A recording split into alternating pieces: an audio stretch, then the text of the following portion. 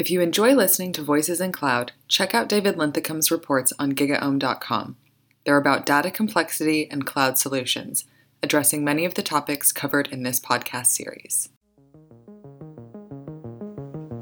Hey guys, welcome to the GigaOM Voices in Cloud podcast. This is your one place where you will hear from industry thought leaders providing no-nonsense advice on how to succeed with cloud computing, IoT, edge computing, and cognitive computing. I'm Dave Linthicum, best-selling author, speaker, executive, and B-list geek. And with me today is my special guest, Dana Gardner. Dana, how you doing today? I'm doing great, Dave. Good to be with you again. So after 20 years of tracking IT advances and disruptions and 35 years of interviewing some of the smartest people in the fields, the combination means the creation and exposure of compelling digital content on what works best as business struggles with transformation. So that rich experience also generates process innovation and efficiency to produce continuous stream of narratives. Now, I love this copy, by the way. Now 800 plus over 14 years, How to Succeed. How to Success Briefing Direct podcast, which I've actually been on, and stories, and quickly and affordable. So you wrote that yourself? No, but I like it. I clipped this directly out of your LinkedIn page. I thought that was a great copy. So, you didn't know it was in there? 10 years ago, so it slipped my mind. So anyway, Dana, kind of catch us up. I got a new audience here in the GigaOM podcast. Tell us what you're all about, what you're working on, and what's a typical week in the life of Dana Gardner. Yeah, thanks, Dave. Well, typical week is like trying to keep my head above water. It's been really busy, but I go to a lot of events. I talk to a lot of users. I talk to a lot of executives, and I put together podcasts that sort of summarize that. So my life is a lot about interviewing, gathering information, synthesizing it, and then coming up with some narratives. Making it easy for people to listen to and consume, whether they like podcasts as the medium or written in blogs or PDFs, what have you. So it's really the same kind of task I've been doing for a long time, learning, synthesizing, and then trying to make the results of that digestible and interesting for as many people as possible. What do you think is a better medium these days? Are people in the written word, videos, or audio? It really varies. And I even change myself. There are times where I prefer to listen. There are times I like to read. I think you got to have it all. I think it's really a continuum. And however you intercept that continuum in a specific context, whether it has to do with the interface or the time of the day or the place which you're at, I think we got to give people full multimedia and let them take it in however suits them in the moment, which is kind of interesting because it's a parallel to where we are in the cloud continuum with how IT intercepts data and services and deployment resources. So the person is almost mimicking the whole technology universe. Yeah, it's interesting. I know the way I consume information is varies over time, and it's more videos now, but typically it's a mixture between audios and written word, things like that. And I think as people kind of move on, it'll become a little bit more automagical, and probably the ability to kind of consume the same content in different ways. I think that's going to be a trend going forward. So you wrote a story about how HCI, hyperconverged infrastructure, forms a simple foundation for hybrid cloud, edge, and composable infrastructure. And I thought this was going to be an interesting story for our audience because many of whom are in the cloud don't understand what hyperconverged infrastructure is, how it relates to cloud computing, how things kind of work together, and really the advantages of it. Can you kind of enlighten us there? Yeah, well, actually, a cloud audience should get it because it's really about software defined as a way of setting up resources and how those resources have been integrated as an appliance using the software defined capabilities.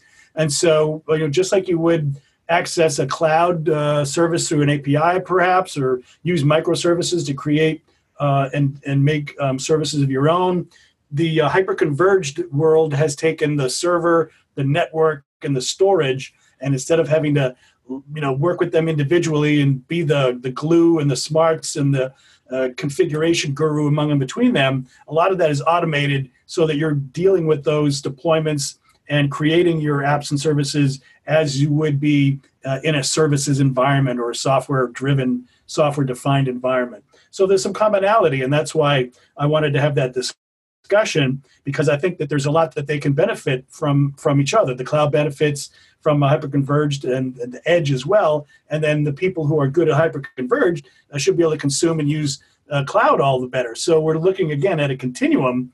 It's not either or, it's all of the above. So where did HCI come from? Where did it evolve from? I think it started in storage, right? So there was complexity with how people were dealing with storage and arrays, and there was some automation and intelligence brought to that and some standardization. And so we saw, convergence around different storage environments so that you could just basically declare your storage preferences, and then it would be automated as to how that would get played out. And then that get extended to the server and then to the network. So we've had software-defined evolution across those three domains, and then you combine them into a converged and then ultimately a hyper-converged offering. So going forward, how should cloud architects really kind of think around HCI? I think you're right. I mean, many of the same patterns in cloud computing are there within HCI. It's kind of derived from HCI. But these kind of architectures kind of work and play well together, so they're not necessarily mutually exclusive. But what are the use cases typically for this technology? Right. So HCI had kind of a weird evolution to get started. It became very popular for VDI or virtual desktop infrastructure uses. And a lot of that had to do with the fact that you were trying to manage some very daunting requirements for storage and compute. And you're doing it all in a virtualized environment such that HCI just was the right thing at the right time. And so VDI sort of drove the point of the arrow into the market for VDI. But I think private cloud is really its strong suit. It's where it makes a lot of sense. And again, as you point out, the architectural and deployment skills and strategies align between that and cloud. So it's been a very rapidly growing market the last year and a half. Dell has done very well. Nutanix has done quite well. And there's several other players, but those are the two biggies. What about utilization and edge computing? Yeah, so as we look to bringing essentially the equivalent of a standard data center to the edge, we're creating micro and sometimes ruggedized data centers. Makes sense to me that you would want to have a hyper-converged environment there. I mean, if you're having trouble setting up a data center on premises where you have proximity and control, imagine the added complexity of bringing that out to an edge in a factory or a warehouse, or even further into devices themselves, like a 5G transmitter on a telephone pole somewhere. So hyperconverged also to me makes a great deal of sense at the edge. And now, wow, if we have commonality between what we're doing at the edge, what we're doing in a hybrid or a private cloud, and also what we're doing in the public or multi-cloud, suddenly we're starting to really see a commonality of the likes I don't think we've ever seen before in IT. And that's not only a benefit for skill sets, it really allows for a commonality of services, apps, microservices. I think it's kind of a very interesting environment where we can start to see commonality of apps and services from edge to core to cloud, which can be quite powerful. So you've talked to a lot of thought leaders in the HCI space, and some of the interviews you have up there on Briefings Direct, and I urge everybody listening to this podcast to go check those out. So where do you see this technology going? How are you aggregating the opinions of all these various personalities in the HCI market as to where things are going? What's truly going to be the case going forward? What are they predicting, and how are you feeling it? Yeah, well, we're going to probably stop talking about HCI and hyperconvergence and maybe even hybrid cloud pretty soon, and it won't really be a factor of how it's deployed. We'll be focusing more, as we should be, on the applications, the process, the services, and of course, making intelligence part and parcel of that. So being able to do data ops and have data available across that continuum from the edge to the cloud, and then factor whether analytics should take place at the edge or in a cloud or in a data center, depending on things like latency and deliverable access for data sets, as well as cost and security and data sovereignty issues. So having that continuum and factoring in the use of analytics along the way That to me is where the new sort of innovation and where we should be focusing. So we're going to be able to start doing things with business process and optimization in mind, and not be thinking about whether it's crunching at the core, crunching at the edge, whether it's hyperconverged or bare metal or standard legacy Unix deployments. It won't be that much visible, or people won't even care. So once again, we're abstracting above the plumbing yet higher and higher as we go through the 30 or 40 year progression of IT. And, the good news is a lot of what people wanted to do, write once, run anywhere, if you will, 20 years ago, is starting to come true. And it's not even going to be worrying about an application. It's going to be focused more on accomplishing business, making the best of what people do as people and machines do as machines, and then letting the people who are on the procurement side, like the financial people, let them decide whether it should run in a cloud, a private cloud, or the edge. It's not really a technical decision any longer. It's about what's the best cost, what's the best optimization, what's the best price performance equation, and letting that algorithm decide, and stepping back and focusing on your business benefits. Boy, I hope so. That'll make my job as an architect much easier, because we ultimately, the ability to abstract ourselves away from all this complexity that's coming down the line, and it's getting worse and worse and worse, is going to be the core challenge. So, other article you wrote was, and I really enjoyed this, how real-time data streaming and integration set the stage for AI-driven data ops. And this is an interview, of course, but I thought the topic and the subject matter, which is kind of spot on. And we do have this AI-driven data operations notion that really kind of emerged in the last couple of years, and AI ops people, basically binding these things together. And It seems to me kind of a match made in heaven, since we are talking about dealing with complexity, and we have data streaming, data integration, the ability to have, common metadata, virtualized databases, things like that. Just things are getting so intense and complex out there in dealing with information.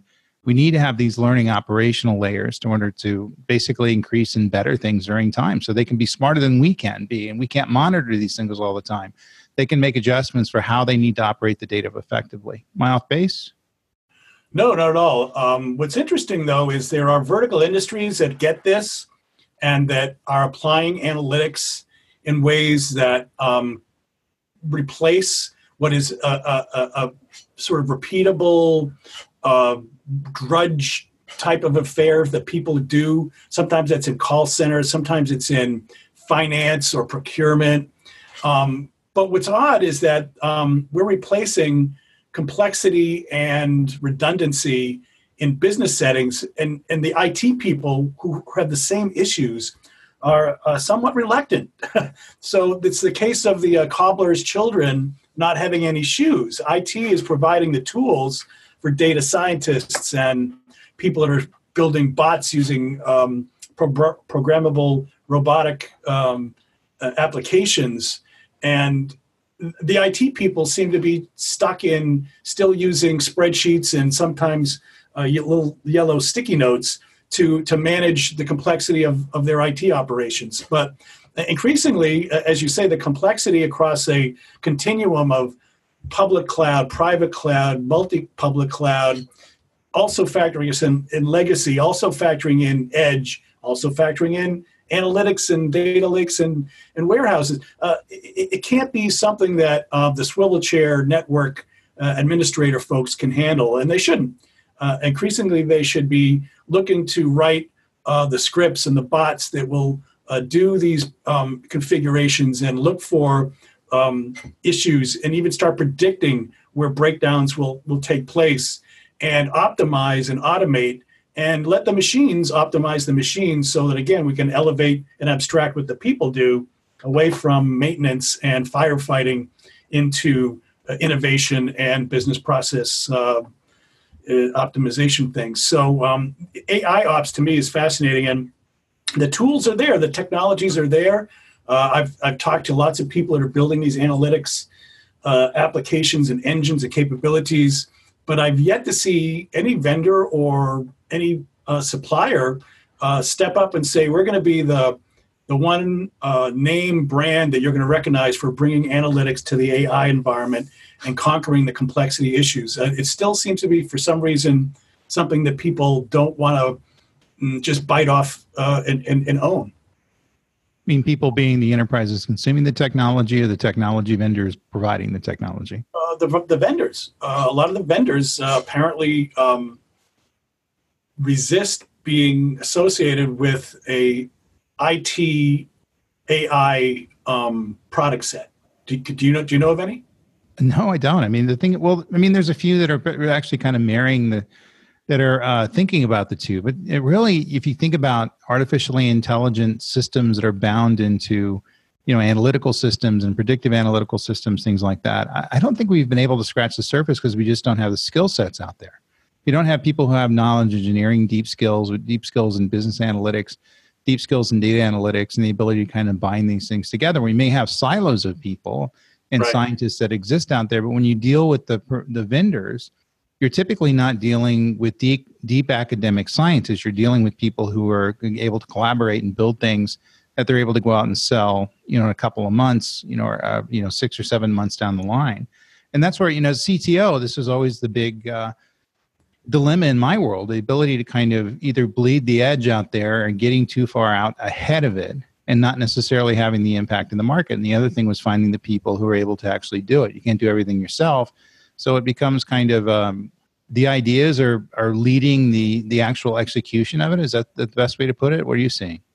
I think there's cultural issues and the skills thing is big too. So maybe we need to find some data scientists who want to do a summer abroad and instead of going overseas, actually go and move into the IT department. Because I think if you brought some data scientists and you stuck them in the IT department and left them there for 3 months and told them they couldn't leave, that they'd probably find lots of cool, interesting things to do with all of the data that's flowing out of these machines, all of these servers and virtual environments and distributed data centers, whether it's HCI on the edge or what have you.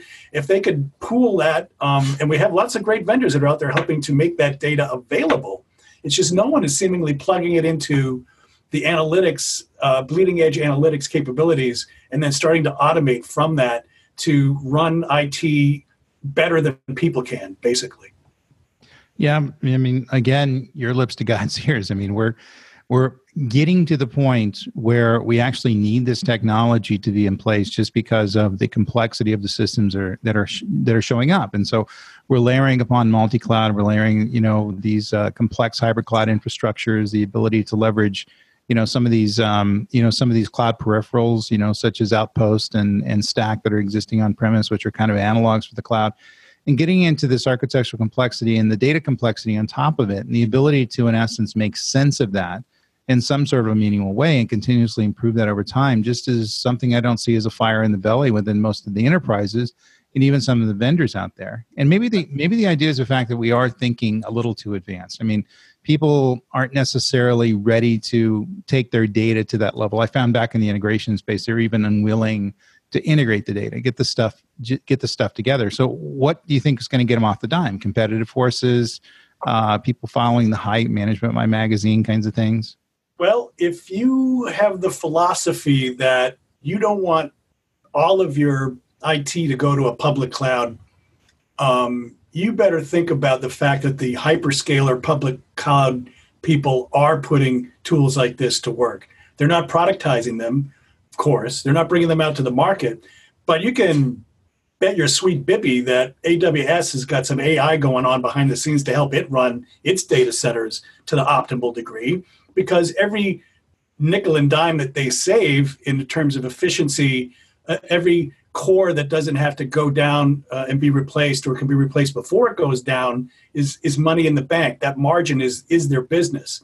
So if the hyperscalers are creating the internal means to do AI ops and they're nowhere near or interested in bringing it out to the market, they're just going to be able to beat the pants off of people who are trying to run vast data centers in a private setting and do it at a price point that's acceptable, or even at a complexity level that's manageable. So I think perhaps the ultimate push in the market will be, if you're thinking that you're in some ways competing or resisting the public cloud providers, that you don't want them to make an offer you can't refuse, then you better start doing AI ops, because pretty sure they are.